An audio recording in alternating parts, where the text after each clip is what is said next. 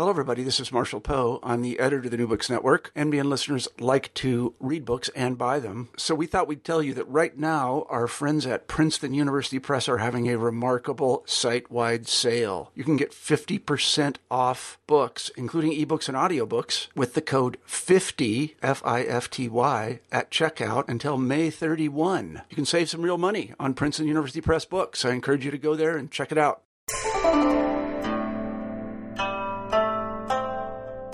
Hi there, I'm Carla Nappi, and this is New Books in East Asian Studies. Welcome, and thank you for joining us. I just spoke with Mark Byington, the editor of the publication series Early Korea. We talked specifically about the most recent publication in this series, Early Korea 3, The Rediscovery of Kaya in History and Archaeology, and this was published with the Korea Institute of Harvard University in 2012. This is an amazing volume and a really amazing project and kind of work that this Korea Institute and the Early Korea Project more specifically are doing at Harvard University. And it's a service that it's providing not just to the specific field of early Korea studies or Korea studies more broadly, but also to East Asian studies more broadly writ. Now, over the course of our conversation, we both talked very specifically about the thematic focus of this issue, Kaya. What is Kaya? When was Kaya? Why is this so important for early Korean history, and what can we learn from this as readers of, or scholars of, or enthusiasts of histories beyond that of early Korea? We also talked more broadly about the context within which this particular volume is situated, and that is both the Early Korea publication series, but also the Korea Institute and the kind of work that it's doing, the kind of workshops they're putting out, and the kinds of resources that exist and that are hopefully going to continue to come out of this institute that are, I want to argue, and I really deeply feel this, of use not just to specialists, but also to all of us who are reading, thinking about, writing, or teaching anything having to do with East Asian history. One of the things that's so fascinating about the particular thematic focus that we talked about for the last part of this interview, Kaya, is that it raises really interesting conceptual and craft issues that I think a lot of us are working with or are interested in regardless of the kind of topic that we work on. This includes the nature of evidence on which to base an argument. So how to reconcile material evidence, written evidence, evidence coming from different languages, written in different texts that are in different periods and coming from different historiographical traditions, how to, as a scholar, translate among those different kinds of sources, both early sources, but also contemporary historiographies and local historiographies that emerge at different institutions in different national contexts and in different times and places. There's also a really fascinating dimension of the story that you'll hear about over the course of the interview that has to do with the politicization of history. So one of the things that makes Kaya, this very, very early period of Korean history, so trenchant and so relevant for politics right now is it becomes, at some point in the history of history making, a touchstone for Japanese colonial interests in Korea. And so there's a really interesting dimension of the politicization of early history that I think speaks across fields and across disciplines. Mark also talks a little bit at the end, and I recommend getting to the end of the interview for this, about issues of how to access and the problems of accessing North Korean data, really interesting projects that are emerging on iron and bronze metallurgy and the possible future directions of that. So I hope you enjoy. I certainly did, and happy listening. We're here today to talk with Mark Byington about a series of books that he's edited called Early Korea, the third volume of which was recently published right in 2012. Welcome to New Books in East Asian Studies, Mark, and thank you so much for making the time to talk with me today about the volume itself and also about the larger project that it's part of. Yes, thank you, Carla. Thanks for having me. It's a pleasure. Of course. So, Mark, could you start us off by saying just a little bit about your background? How did you become involved in the field of early Korean studies? It was a fairly circuitous route. It began back in the early 1980s when I was sent to South Korea with the U.S. Air Force, and I was stationed there for a year, and during that time became very interested in the place I was living, made an attempt to learn the language, and was very interested in the history of Korea, and I bought a book, a very simple history text in English, of course, and began to read about Korean history. And for some reason, I don't particularly know why, I was very interested in the earliest periods. Maybe because there wasn't a lot known about it, even at that time. But I was quite interested in that. And after my term in the Air Force, I went to college and was a computer science major, but I minored in Asian studies. So this interest stayed with me for a number of years. And after I graduated from college, or I should say first that I spent many of my summers in college going to Korea and more or less traveling freely from one historical site to the next. So I had really developed a very strong interest by college in early Korean history. After I graduated, I worked as an engineer. I was a computer science major, and so I worked in a job that allowed me to travel in East Asia. My job basically was getting laser printers to print in East Asian languages. And during that time, I managed to pick up some Korean. My Korean was entirely self-taught, which has advantages and disadvantages. And I was also able to learn to read classical Chinese almost on my own. I had very few notes to work with. And so I had started to train myself during this time. And while I was traveling in East Asia with as an engineer, I just became more familiar with traveling in different parts of East Asia. I was in Taiwan, Hong Kong, South Korea, of course, Japan. I did not travel to mainland China until the early 90s, when I actually went there on my own to follow up on some translation work I was doing. There is the earliest extant work of history in Korea is a work called the Samguk Sagi, which translates as Histories of the Three Kingdoms. The book itself dates to the 12th century, but it describes Korean history in the earlier period, which is what I was interested in. And I wanted so badly to know what this book said. There were no English translations. And I wanted so badly to know what it said that I just started translating parts of it. And over the years in college, this became a more serious effort. And I found that by the time I was working as an engineer, I was spending my evenings translating this book. I had no social life at all, which is really sad. But in the end, I wound up translating this entire book into English. And to date, and this was many years ago, more than 20 years ago, and to date, only one chapter has ever appeared in publication. The rest of it is sitting above my head in my office as we speak. But it really steered me towards a deeper study of early Korean history. And I was interested in one of the three kingdoms, Goguryeo, which was located in a territory that straddled what is today North Korea and northeastern China. And at that time in South Korea, there were so few publications, so few academic articles on Goguryeo that it really didn't help me much when I was trying to translate the annals of the Goguryeo kingdom. And so I went to China to visit the archaeological sites. And this gave me a sort of the three-dimensional experience, which really helps when you're trying to understand ancient history.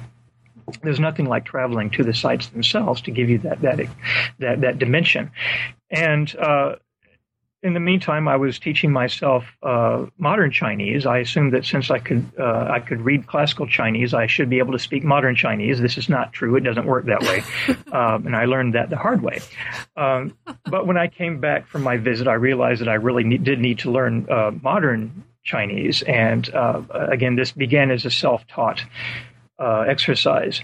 I don't recommend this. It's not the best way to do it. But when you don't have resources, I was working again as an engineer in Kentucky.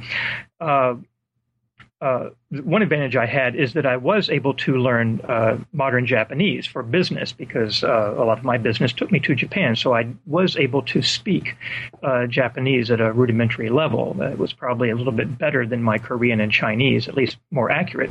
But all of this built up. And during my years as an engineer, I was, spending my quality nighttime translating this early Korean history book. I was trying to get parts of it published. And I was maintaining some connections with some of my Asian studies professors from college, and they eventually convinced me that I probably was in the wrong field. I wasn't terribly happy with my job. I felt that I could be doing other things, more creative work. And they convinced me to apply for graduate study. And so I did. I chose Harvard, strangely enough, because I really liked the quality of Harvard's publications. And ironic, given the volume we're talking about, right? It is. I mean, and I was already thinking along the lines of publishing my translation of the Samguk-sagi, which, by the way, never happened and probably never will happen. I learned some lessons along the way, but in the meantime, I was introduced to Harvard, and I applied only to Harvard, in fact, and was accepted. And happily gave up my career as an engineer and transitioned into a graduate student's life, and never regretted doing it. I think a lot of people would have had some trepidation at the thought of giving up what was possibly a stable career as an engineer and going into something that is entirely, I think the future prospects were tentative at best at that time, but it was what I really wanted to do. And so I never really regretted that. That, in a nutshell, is how I came, sort of a big nutshell, I admit, but that's how I came to steer my life into professional early Korean studies.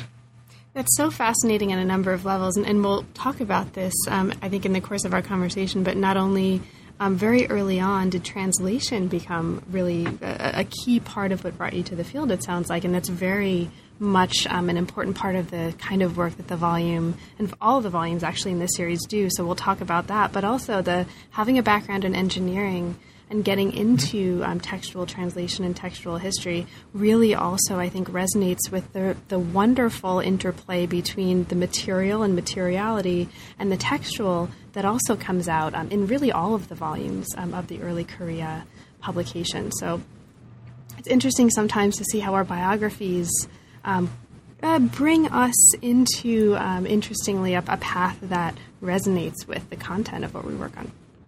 Yes, and strangely enough, having a background as a computer science major, somebody who writes programs and who must rely on logic, this helps a lot when you are trying to construct an argument on ancient history or archaeology. Right. So Early Korea is produced by the Early Korea Project at the Korea Institute of Harvard University. So can you talk a little bit as we work our way into the volumes themselves about this project? How was the Early Korea Project established and how did you become involved in it? The Early Korea Project came about in a moment of desperation almost. I went through a doctoral program at Harvard and completed my degree in 2003. Even before that time, I was already looking for potential work in that field. And of course, when you are in a program like this, of this sort, you probably are thinking of nothing outside of simply securing a faculty position, tenure track, and hopefully sliding into a tenured position eventually. It turns out that this was not going to happen at all because in 2003 and even after this time, there really was no strong desire, I think, in any department that I was aware of to find somebody whose specialty was in early Korea. I could argue that somebody who studies Korea is very well positioned to teach East Asia because if you focus on Korea, you have to know China, you have to know Japan. And if you are dealing with pre-modern, especially early Korea, you have to know all of those languages, Japanese, Chinese, modern Korean, and classical Chinese. So somebody who is going to put themselves in a position to have to learn all of these things, I think, is probably well positioned to teach East Asia in general. my own obsession with early Korea perhaps may have spoiled me for that sort of more general approach. And in fact, after about 4 years of finding steadily diminishing interest in somebody who specialized in early Korea, I felt that I'd better start trying to find something that was going to allow me to keep paying my rent. And I actually left the field for a brief time and was working for a bank and a legal department, biding my time in a way. But I was also taking some courses at the Harvard Business School. And all of these things came together and gave me the idea, and again, this was sort of a moment of desperation, that it might be viable to take a business approach towards developing a field which really did not have much of a presence in North America. And the English language, there was very little available on early Korea. A lot of what you could have found before 2006, which is when the Early Korea Project was established, not all of it, but most of it, I think, was rather out of date. It was either so technical or sometimes badly translated that it really was difficult to access for people who weren't already deeply involved in this study themselves. And by that time, they probably would have been able to read the materials in Korean. So it was a hopeless situation from one point of view, but from another, it really presented an opportunity because after looking at this from a business point of view, it occurred to me that there's no reason you can't develop a program like this, provided that there is a good reason for it, that it is a program that people would be interested in, not so much for its, the specific content that you would be dealing with, but as a case study almost for looking at some issues that are of much broader, more general interest. And I think that early Korea is a very good focal point for this sort of approach because, for example, one of the issues I like to talk about is state formation. If you want to see how simpler societies develop through time and form states, well, in early Korea, you have a very good testing ground for a number of different cases of this, and each one of them differs from the others. This is one of a great many approaches, academic approaches that for which early Korea provides a very good testing ground. And I think that this is one of the things that convinced me that this was worth doing. So I put together a prospectus, and I believe this was in the earlier part of 2006, and I looked at the problems. Why has this field never developed in the U.S., North America, English-speaking countries, and what is preventing it from developing now, and what would it take to get around all of these hindrances? And I myself was already convinced that there was an interest in this topic. I knew people who were interested because they told me they were. I sensed that there was a need for this in the field. And so I put together a prospectus that essentially outlined a series of programs that would focus on workshops, lectures, that sort of things that would be focused at a central location, but each of these things would be oriented towards ultimately a publication, something that could be broadly disseminated, and this is not something that would be done at random. People who were already active within this field, a very small number of people, in fact, would discuss this. How do we build a field from almost nothing, and what are the stepping stones that we really want to work with? We have to we introduce this topic first, and from that we can build to another topic. And we had discussed this early on. I had two other people who were in this field, and we were joined soon by a third. The four of us held many discussions on this topic. How do we build this field, and how do we do this by way of mostly publications? And Early Korea was one of the things that came out of this. Early Korea Project was established in November of 2006 on the basis of funding that was provided from institutes in Korea. The Korea Foundation and the Academy of Korean Studies gave us our initial startup funding. The Korea Foundation funding continues till today, and soon afterwards, the Northeast Asian History Foundation joined in with a 5-year grant, which is supposed to terminate later this year. And with all of these resources pulled together, and this includes personnel as well, people who are interested in this, actively work in this field, along with our colleagues in Korea and elsewhere, we were able to focus on certain issues at a time. And early Korea is the result of one of those pathways that we established. The first volume came out, I believe, in the end of 2008. It seems like yesterday to me, but I'm pretty sure it was 2008. And it really was it was the first publication we had, and it really demonstrated very clearly what we were already convinced we could do, but it was something that I think was needed in the field. And so we looked at that need, we assessed our resources, and decided that here's how we can put this together and make it work. And we had a blueprint for additional publications. That probably goes into far more detail than you were asking. No, this is great. Yes. So we'll get into detail a little bit more in a bit about the early Korea publications and about the most recent volume in particular. But before we move to that, I know the Early Korea project at the Korea Institute actually does, and the Institute itself, publishing Early Korea is only one of the endeavors that it's involved with, right? That's right, yes. So what other kinds of things, especially for listeners who may not yet be familiar with the project and the kinds of resources that are available through it, what other kinds of work does the project and the Institute do? Well, we have a number of programs that we call our regular programs. These are the ones that go from throughout the year. We have a lecture series.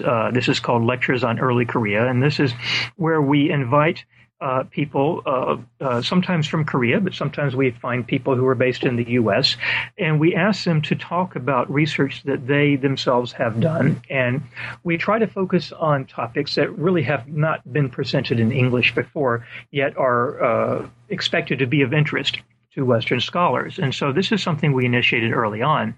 Our initial grant from the Academy of Korean Studies was in part used to invite 5 archaeologists from Korea to give us a survey, really, based on a number of different themes, major themes in Korean archaeology, and to update this field in English. And 5 of those were held and well attended by by people in the Department of Archaeology at Harvard, but also people who are interested in Korea and East Asia. And this was a very good way of giving people who otherwise would probably not have had any real access to Korea a good background on the basics of Korean archaeology. And since that time, we've had a number of graduate students and faculty who have continued to show an interest in Korean archaeology. And this is a very good thing. And by the way, the numbers of students in graduate programs since that time has risen enormously. It's really surprising. I'd like to credit the Early Korea Project with that. I don't know. I haven't figured out how to do that yet. I like to think we did have something to do with it. That's one of the programs we have. We also have the workshop program, and the workshop is a program that is, there are 2 kinds. One of them is a more extensive workshop that lasts 1 year, and it involves several meetings by a core group of specialists who are getting together to discuss a certain key topic in early Korean history or archaeology. And the purpose of this is to create a volume, a publication. And so it's not simply people getting together and saying, hey, I've worked on this topic and let me show you what I've got. We already have a general outline of what we want to have in a publication, and we find people who could essentially write those chapters, and we confer with them on several occasions in order to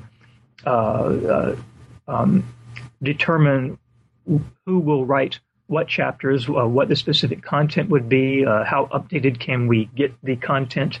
In some case, we have to change things as we are preparing a publication because of some new discovery. Early Korea is a very current event in many ways. That's the one type of workshop, and this will, of course, end ideally with a series of chapters for a book, and I'll talk about that process in a moment. The other kind of workshop is what I call a one-shot workshop. It doesn't really require a lot of extensive discussion because it's the nature of the topic we choose. And then we will simply have a workshop, usually at Harvard. And these scholars who are invited will present their work. Sometimes they will present it in their native language, and we will have it translated into English, interpreted into English real time, so that members of the Harvard community who do not access that language will be able to interface with the presenters. And this has worked out very nicely in the past. But all of these workshops are designed ultimately to result in publications. And we've had a number of them to date. Only one of them has gone to publication, and that is a volume on Scylla statecraft, which came out in 2009. This is part of the Early Korea Project Occasional Series. That's the other series we have besides Early Korea. And we have two more that are going to be available very soon. In fact, if they're not out in a couple of months, I'm going to be in big trouble. So we have two more, and we have, I think, four more that are in the pipeline at various levels of preparation. So we are building this foundation that I spoke of earlier, slowly but surely, and this is another one of the programs that we have. We do have an outreach program. We have a website that provides news on early Korea and some research tools and so forth, and we're working on developing that. Besides that, we also try to get archaeologists who are based especially in North America, not exclusively North America, but people who are interested in Korea. We try to get them working in excavation work in Korea, and there have been quite a number of people who fall into this category, and we've been able to facilitate connections with students in North America and get them working in Korea. Sometimes we even get people who are faculty at universities who are interested in Korea. We get them connected and have them sent off to Korea so that they can do their research there. That program is more of an ad hoc thing. We do that when we can. We've even had a small-scale excavation, a joint excavation project that is ongoing. I believe it began last year, and it's a fairly modest beginning, but I think that it has promise for the future. We would like to see that upscaled a bit in the coming years. Wow. Thank you so much. I mean, it's an amazing range of kinds of resources that the project is offering and producing, and I'm really glad that we have a chance to talk about it today. So, again, thank you, because I'm learning a lot from this process. So the series that we are here to talk specifically about early Korea, it's intended, at least from the perspective of one reader who has worked through the volumes, to provide surveys of Korean scholarship and sort of translations of Korean language scholarship, but for the most part, but not exclusively, on fundamental issues in the study of early Korean history, archaeology, and art history. And far from treating these three fields as separate fields, one of the really wonderful things about all of these volumes, and certainly the third volume in particular, is the way that it shows the very transdisciplinary and multimedia nature of historical work on this period as it transcends and sort of rises above and merges what we might think of as these three distinct fields. So I'm sorry, go on. No, yes, I'm glad you mentioned that, too, because that's one of the things that was very evident to me when I started my graduate study. Remember, I began with a very strong interest in history, but I learned very quickly that I would not be able to get very far in early Korean history unless I was able to do archaeology as well. And so I was very fortunate to be in a program that would allow me to do both archaeology, do work in the Department of Archaeology here, but also study history. And so and art history falls right into that category as well. It's very difficult to do early Korea unless you have a grasp of the basics of each of those three disciplines. And there's more, but those three really interact and should be used together in any research on early Korea. That's right. Now, each volume is intended to provide not an exhaustive picture, but certainly a representative picture of the state of the field around the particular issues at hand in Korea today. And there's a very helpful section, and I want to direct listeners to this in particular. At the back of each volume, that's got full color images, which is true of all of the images in all of the volumes. They're very, as a footnote, I'll mention they're very beautiful volumes. So as material objects, these are gorgeous, gorgeous publications that are just a pleasure to hold in the hand and page through and look at. But there's, in particular, a helpful section at the back of each of one of the volumes that introduces each of the authors that are featured in the work, including color pictures of them. And so that's very, very helpful. Now, I'm sorry.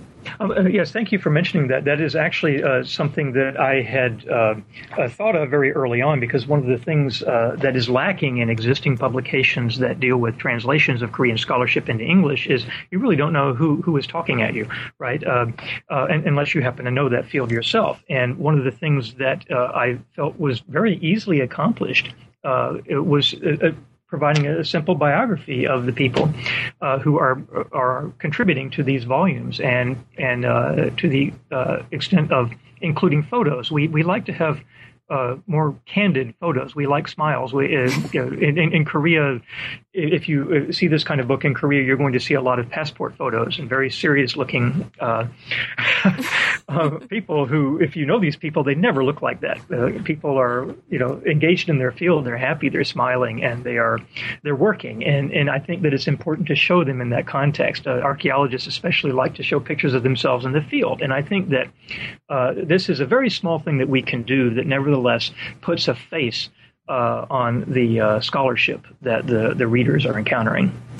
Now, you've already talked a little bit about how you compile the authors of the workshop volumes that come out, including the recent occasional series paper on Silla that just came out. Is that similar?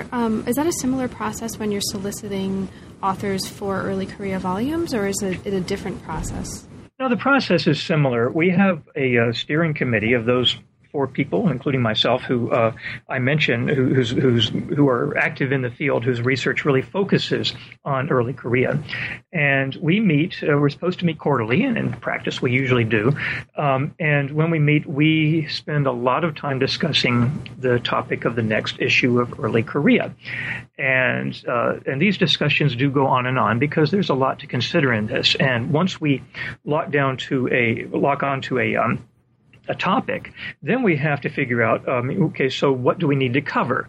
And the recent volume on Kaya that came out is a good illustration of that, because when we have a topic that is going to be something as narrowly focused as a single polity, we like to look at the historical documents, we like to look at the archaeology, and we like to look at the scholarship that has been conducted so far on these, especially scholarship that is looking at problems in the field. What are the issues of academic debate? What do we know? What do we not know? The question of what we do not know is the most difficult thing to get scholars to talk about. Nobody wants to talk about what they don't know.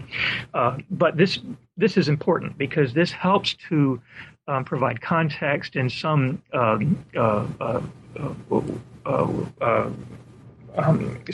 way of entering into a field that could look very, very complex at first. And so this is what we do, is we talk about what we want to cover, and then after we have determined the topics, then we start thinking about who has written well on this topic in Korea or elsewhere, and then we start contacting those people, and usually those who we contact are very happy to participate. And if they are in Korea, we ask them to write in Korean, if that is their native language, because we feel that it's better for them to write a new paper in Korean, but for Western readers. So don't expect that your readers are going to know all of the context that your Korean colleagues are going to know. Bear that in mind as you are writing this paper in Korean, and when the paper itself is translated into English, at least in theory, we should have a paper that's ideally intended for Western readers who don't necessarily know all of the background of this topic, but who are nevertheless interested. There's more to it than that, of course. There's a lot of interpretation that goes into the process. It's not just a language thing, but people think in different ways. Scholars in Korea ask different questions, and they have different different concepts of of key issues as compared to their colleagues in the West. This is a natural thing, and we try to bridge that gap in whatever ways we can. And this makes the translation process a very complicated one, in fact. But the way we select the people is just as I said. We find those people who have worked on this and are well respected in their fields, often in Korea, but sometimes we look at people who've worked outside of Korea and even in the West. Mm-hmm. So this actually, your mentioning of translation as an issue really beautifully brings us to, I think, one of the next questions that I wanted to ask you before we get to Kaya specifically, which is what we'll talk about next toward the last part of the interview. So right. So each one of the three volumes, Volume 1, Reconsidering Early Korean History Through Archaeology, Volume 2, The Samhan Period in Korean History, and Volume 3 that we're talking about today, The Rediscovery of Kaya in History and Archaeology. Each one includes a thematic focus section devoted to a particular topic. And again, we'll talk about Kaya, which is the focus of this third volume, in a moment. But in addition to that section, there are a number of other sections in each volume. They're not always the same across all volumes, but have included pretty consistently studies on early Korean history and archaeology, studies from the field, and sources and translation, which was one of the sections in the second volume. Now, let's just take a minute to talk a little bit about this issue of translation, because this seems to be really crucial, and as you've mentioned, on many levels, to the work being done in these volumes and to the utility for many, many kinds of scholars and readers, general readers in many, many fields of these volumes, to the kind of work that many of us are doing, including and perhaps especially those of us who don't think of ourselves as doing work on early Korea, but for whom actually, now that you've made these studies available to us, it seems like, and this happened certainly to me, wow, wouldn't you know it, early Korean history is actually relevant to what I'm doing in early modern Chinese history. So translation is really crucial to the work that's happening across these volumes, and certainly in Volume 3. Many of the articles are translated into English from original Korean essays, and I just want to ask you a little bit about that process. I understand that you're primarily responsible for a lot of that translation. Is that right? Yes, I wish that were not the case, but I am responsible for a lot of the translation. I mean, I'm not solely responsible. We do have other people who help with this. When I'm able to impose on the goodwill of graduate students and others in the field who are able to translate these things, I do that, and this is a real help for me. But I have to go through every single word of translation myself and make sure that that I agree with what is being, that this is actually the meaning because of the original. Because we're dealing with a subject that can be very complicated when you're approaching it in Korean, because there's a lot of background, academic background to a lot of these subjects in Korean, and it's a challenge for me as well to understand fully where some of the views that we're reading in Korean are coming from. And there are reasons for this. A lot of it has to do with the historiography of the peninsula in the 20th century. You had a period during which Japan colonized Korea and more or less monopolized the interpretation of the Korean past. And a lot of Korean scholarship after 1945 was all about undoing the harm that was perceived as having been done during that period. And only if you understand that can you really understand properly why studies of Korean history in Korea have taken the trajectory in which they have. So this is one of the complexities in translation. And then you get to the technical detail of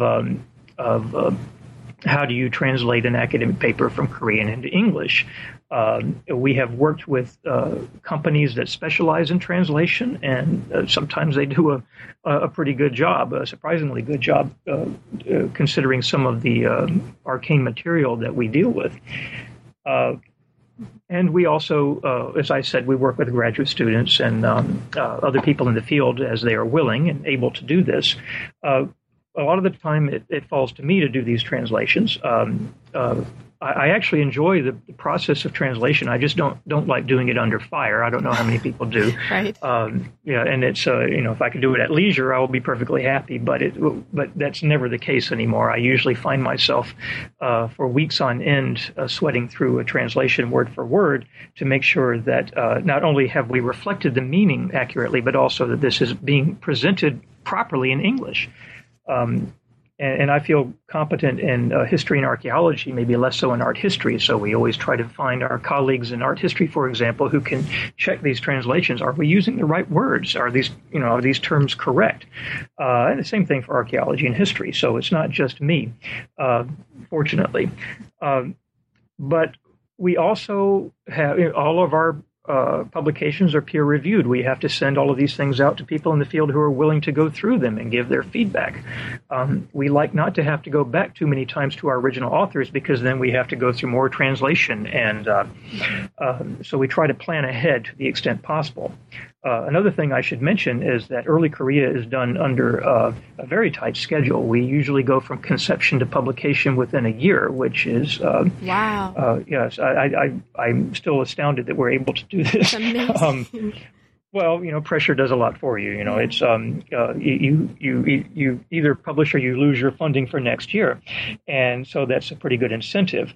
But we have found ways of streamlining this process, and so we have this process where we receive materials by a certain deadline. We go through translation, we go through review, we go through revision, and then we go through the professional proofreading. We go through a professional proofreader twice, and we have people who check our romanization. Librarians who have a great deal of experience in this help us in that. So there are a lot of steps in this. And these are things that our colleagues in Korea, by the way, who publish journals and other books in English don't do. They don't have the luxury of going through these extra steps, which is one advantage that we do have. That gets into a little of the technical aspect of this. I don't know if you wanted me to go further into that or if you wanted to move on to No, that's great. I mean, I think one of the things that that you're mentioning that comes up actually evokes a kind of issue that's going to come up when we talk about Kaya specifically as a historiographical set of issues, which is the challenge of reconciling terminology, place names, the names of polities, consistency across material in different languages and coming from different historiographical traditions, which is both, it sounds like, part of the work that goes into the production of these volumes, and which is also part of the work that the historian and archaeologist, or that's incumbent upon the historian and archaeologist when doing work on this period in the first place, given the source base that you describe so interestingly in the third volume. So we'll get to that as well in a moment. Okay, so the volume that just recently came out in 2012, Early Korea 3, as we've mentioned, looks specifically at Kaya. Kaya was an ancient polity centered on a region in the southernmost part of the Korean peninsula, and for most of its existence, as is mentioned really nicely in the editorial introduction and also in many of the articles in the volume, it took the form of a kind of confederation of statelets until late in its life when it emerged as more of a something that more resembled the shape of a state. Am I getting that roughly right? Oh, yes, that's exactly right. Okay, well, that's only because the volume is so clear. And so kudos to you that I know it. This is the only thing that that I had ever read about Kaya, so I learned a lot. So this is actually, I'm really thrilled that we have a chance to talk a little bit about this, because one of the things that's so striking about this as a focus, as a topic in early Korean history, is that the kinds of historiographical problems that emerge from this particular topic really resonate with the larger field of history work in general. And this is beyond early East Asia, beyond East Asia at all. It raises, really interestingly, the kinds of issues that any of us working on any period may face at one point or another in the kind of work that we do. So this is what I want to move to, if you're willing to go there with me for the remainder absolutely. of our conversation. Okay. So can you talk a little bit about, especially for readers and listeners who don't yet know anything or know much about Kaya, this period? Why has this period traditionally posed such a historiographical problem for the field of Korean studies? Right.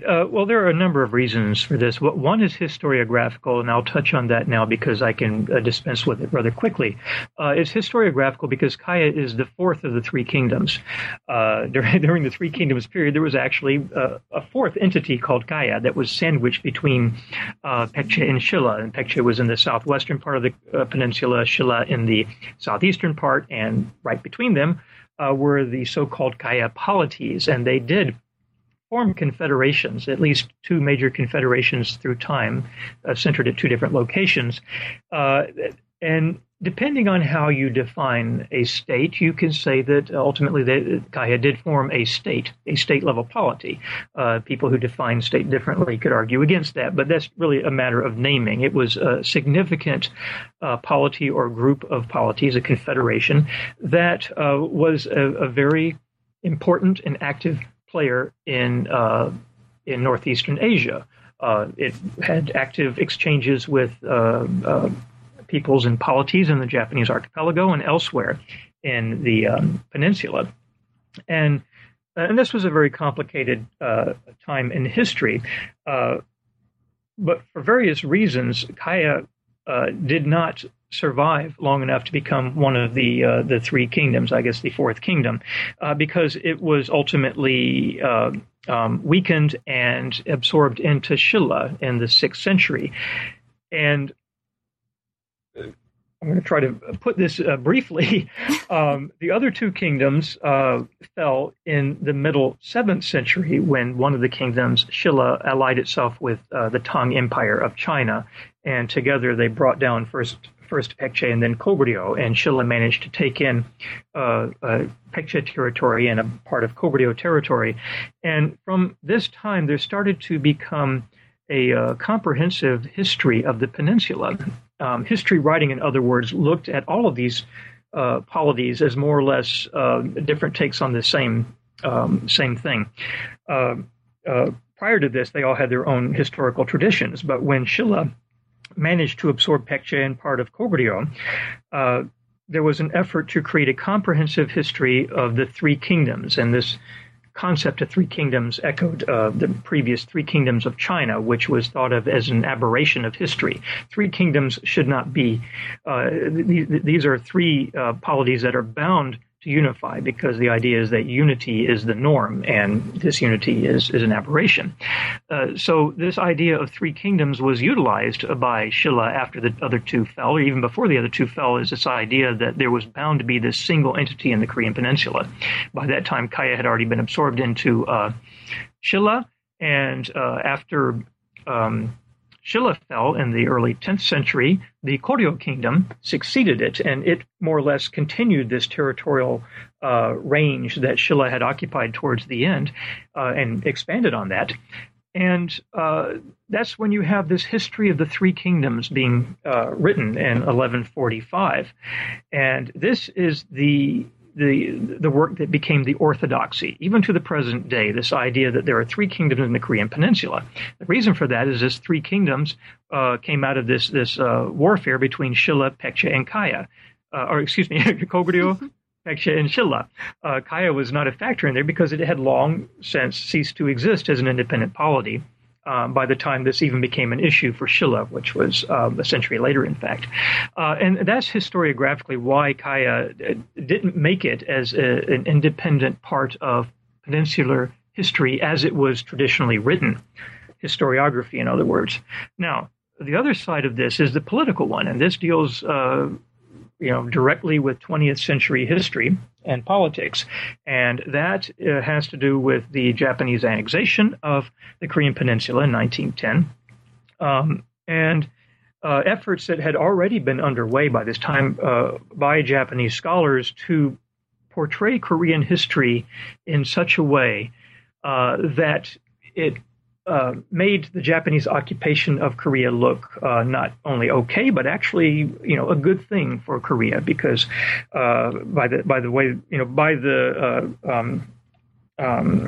according to the way that Japanese scholarship was portraying Korean history at this time, Korea had always been sort of an appendage of China. It had always been dependent on some other polity.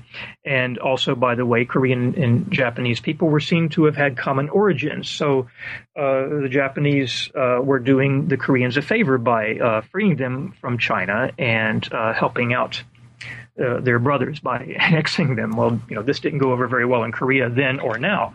But the politicization of history was very evident even at the time. And Kaya was one of the central issues in this whole argument during the colonial period, because Japanese histories dating to the early 8th century claimed that ancient Japan, in fact, had conquered the Korean peninsula and established an outpost of control called Mimana in the area that Koreans knew as Kaya. And really until well into the 20th century, most Japanese scholars took this very seriously. And because of this, Western scholars took it very seriously because they assumed that, the Japanese were being more or less open and honest about what they were seeing. I'm sure that many of them truly believed this. The problem is that there is no support for this on the Korean side of the Korean historical records have no historical memory of this. And archaeology tends to refute that possibility both in Korea and Japan, but people didn't know that at the time because archaeology took some decades to reveal these contradictions. And so Kaya really became seen as almost an embarrassment. That's the thing that Japan says it controlled at the time, and we just don't want to deal with that if we're looking at that from post-1945 Korea. So really, there was almost no scholarship on Kaya at all.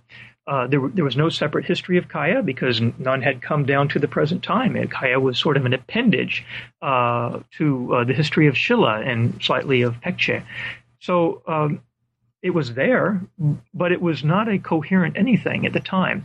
And this was the case really until maybe the 1980s when you started to see a backlash within scholarship in Korea saying not only was Mimana not a Japanese outpost, but Kaya probably controlled a lot of Japan. And this really was a rebound from the colonial period, and it, in my opinion, it probably falls into about the same category of politicization of history. It's really difficult to take it seriously, especially today. Although at the time, archaeology was starting to show some very interesting signs of connections between the peninsula and the archipelago that might have fed into this new Korean way of looking at things. A decade or two later, you have archaeology booming, especially from the 1990s. Archaeology in the southern part of the Korean peninsula was booming because of development. And we began to know more and more about Kaya. And gradually, this idea that Kaya was too politicized an issue really to work on, and that the connections with the Japanese colonial project were just too close to be able to discuss Kaya comfortably. Well, this began to recede into the distance, and scholars began to work. Korean scholars began to work with Japanese scholars without emotions getting in the way a lot of the time. And so the conditions really improved. I'd say they're still not ideal, but they're far better than they have been. So really, beginning in the 2000s, this was a time where you really could start looking at Kaya, because the political aspect of it, which was always there, and Western scholars, by the way, saw this very clearly and were fascinated by it, maybe more so than the history of Kaya itself. But that is how Kaya was really thought of until really the 2000s, was this politicized thing that we want to avoid, or we want to study it as the politicization of ancient history and archaeology. And that's what makes Kaya so interesting. It's also nice now that we can start looking at Kaya, and not only Kaya, but early Korea-Japanese relations in a much more dispassionate way. Archaeology is really the key to this. You can look at archaeological data. You can't really do this objectively, but you can strive for objectivity, and the same data can be interpreted in many different ways, certainly. But you have a very rich pool of data for discussion, and there's a lot of active scholarship on this topic at a time. So that's one of the reasons that Kaya is a very timely topic for reintroduction into the English language, English scholarship. Great, thank you. And one of the, for listeners who haven't yet had a chance to look at the volume, one of the articles called Research on Kaya History and Issues of Academic Debate by Moon Chang Ro actually gives a really nice tracking of developments in the historiography of Kaya history in Korea that takes us through the changing historiographical environment from which studies of Kaya emerged, covering the research by colonial historians during Japanese rule, reactions to that in Korea, and then more recent historiographical innovations. The other two articles speak more specifically to one of the other things that you just mentioned, which is really at the heart, it seems, of study of Kaya history now, especially now. And that is the reconciling of different kinds of forms of evidence, and specifically archaeological evidence, with the written record. So you've already talked a little bit about, and I won't harp on this too much, but the fact that because Kaya basically disappears from a lot of the official historiography early on, it leaves no record of itself, no written record of itself at least. Historians have to piece together accounts of the region from historical chronicles in different languages and from different historical traditions. So you mentioned this early on also in our conversation. You have to know Chinese, Japanese, Korean in order to try to piece together and kind of rescue Kaya from this historiographical morass, really, from the absence that it had occupied for a long time. And another issue here is that, as you mentioned early on in the volume, the importance of archaeological progress in the region of Kaya, in the Yeongnam region, I think you call it, right. In Korea in particular, really is transforming and has transformed and is continuing to transform the study of Kaya. And you describe this as a sea change in the Korean study of the field. And I want to mention this and just maybe move in this last part of our interview to talk a little bit about this, because also two of the other articles in the thematic focus section speak directly to this. So there's an article called Sources for the Study of Kaya History by Kim Tae-sik that looks specifically at the importance of integrating archaeological data into textual analyses of Kaya history. There's also an article called Archaeological Research on Kaya, Past, Present, and Future by Park Hae-woon, which looks at the history of the use of archaeological evidence by Korean historians and Korean archaeologists, and does something, I think, really, really wonderful, which many of the articles in these volumes do, which is give some sense of what, from the perspective of this particular expert on this history, the future might hold. And it's a really, it seems to me, sophisticated look at archaeological evidence in the study of this field, in particular in this article, because this author is not just saying archaeological evidence is important, full stop. He's also offering a critical perspective on different ways that different kinds of archaeological evidence have both fostered new understandings of Kaya history and also blinkered the study of Kaya history in certain ways and provide some ideas on where to move in the future. So I would love if you could maybe bring us to the home stretch here by talking a little bit about the importance of archaeological evidence to this field right now. What was the sea change, and what do you see moving forward in terms of the importance of archaeological evidence for understanding early Korea? Right. And this sea change, I think, is an apt description because if you look at early Korean history as done in Korea, South Korea, I'm talking about primarily, North Korea is another thing altogether,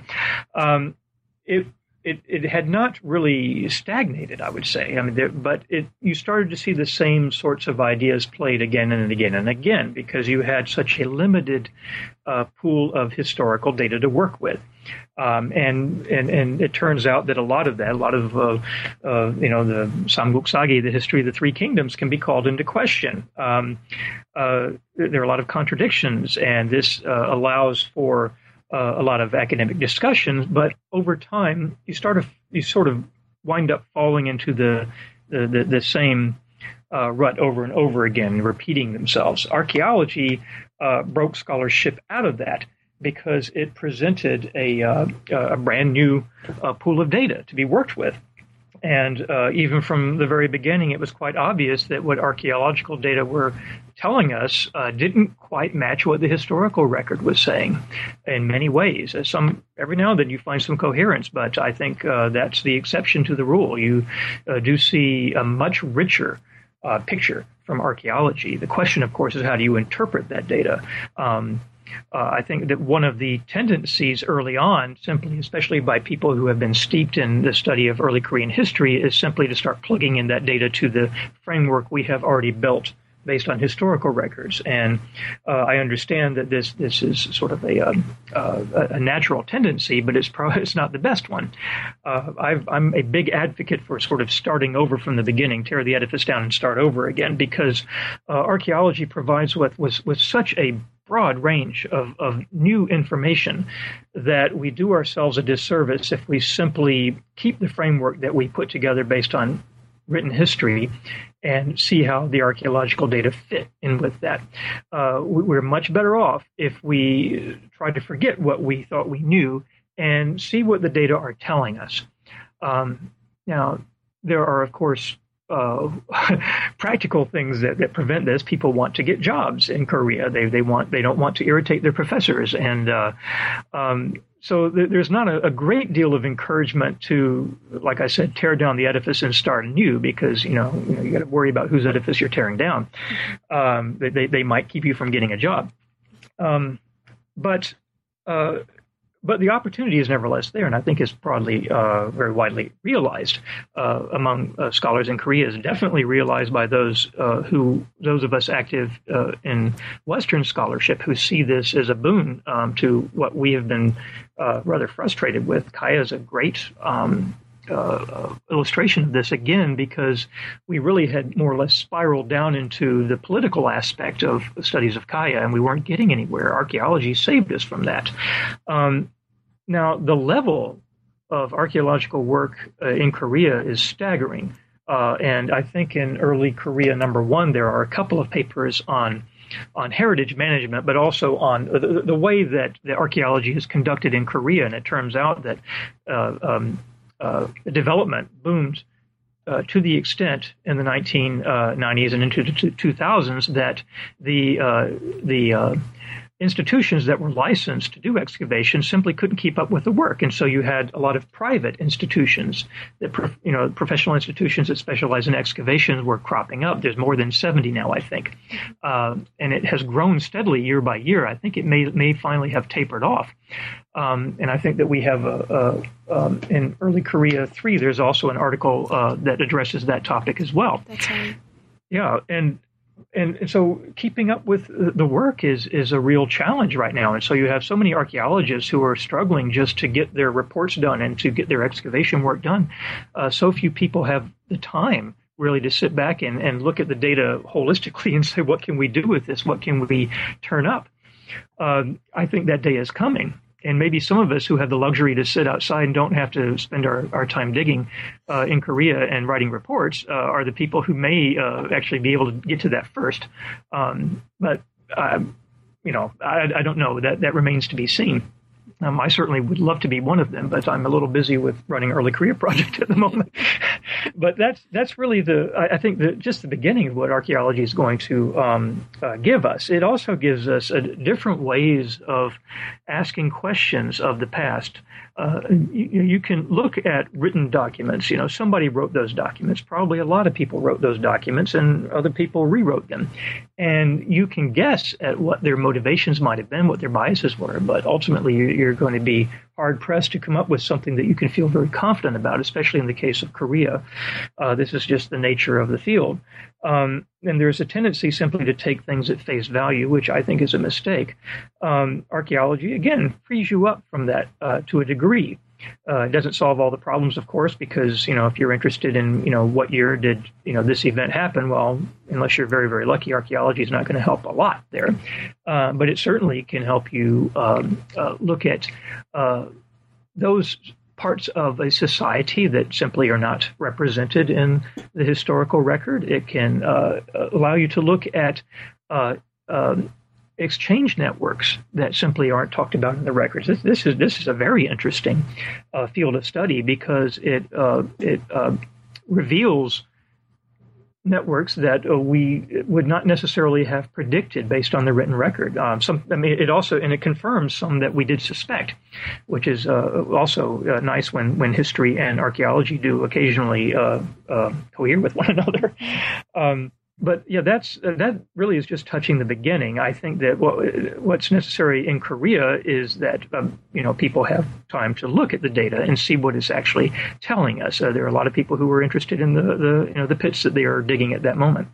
Historians need to be aware of the limitations of archaeology and vice versa. I think if you are simply trained in history, you might think archaeology can do all sorts of things that it actually can't do. And knowing those limitations is the key way of doing archaeology responsibly from a historian's perspective. And of course, the reverse is true.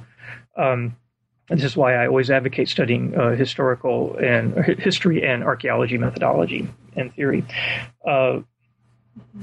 I think that really touches on some of the key issues, and I think that we are going to see a lot of new ideas come up. I mean, there is still conservatism in Korean academia. A lot of the old ideas are not going to die easily. But then again, maybe that's a sign of a healthy field. You don't want it to die too easily. But at the same time, I think that some of the academic the rigid character of academia, the conservatism, probably needs to loosen up a bit in Korea. Westerners don't seem to have much trouble in kicking around some old ideas if they're not their own and they're not their professors' ideas, and it seems to work. And that's one of the areas, if I can get back to Early Korea Project again briefly, that's one of the areas I hope Early Korea Project can make a difference, and that is getting Korean scholars talking to Western scholars and listening to each other's ideas and sort of considering things they might not have considered on their own. And I think that there's great potential in this. And archaeology is probably the one field that most abundantly illustrates this potential.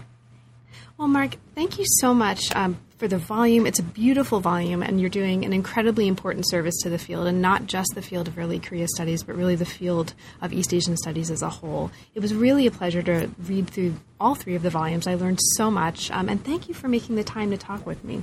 Yes, thank you. So the volume is extraordinarily rich. We only barely scratched the surface of the kind of work that the volume, and of the specific work that the volume is doing and that the project as a whole is doing.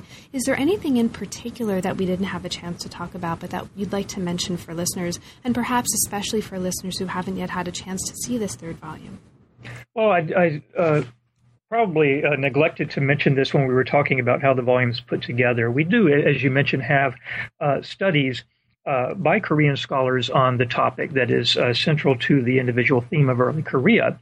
Beyond this, as you mentioned, we do have these other sections, the studies from the field, which is really, these are papers about the field itself, the institutions, the individuals, the processes, the way the field actually operates in Korea.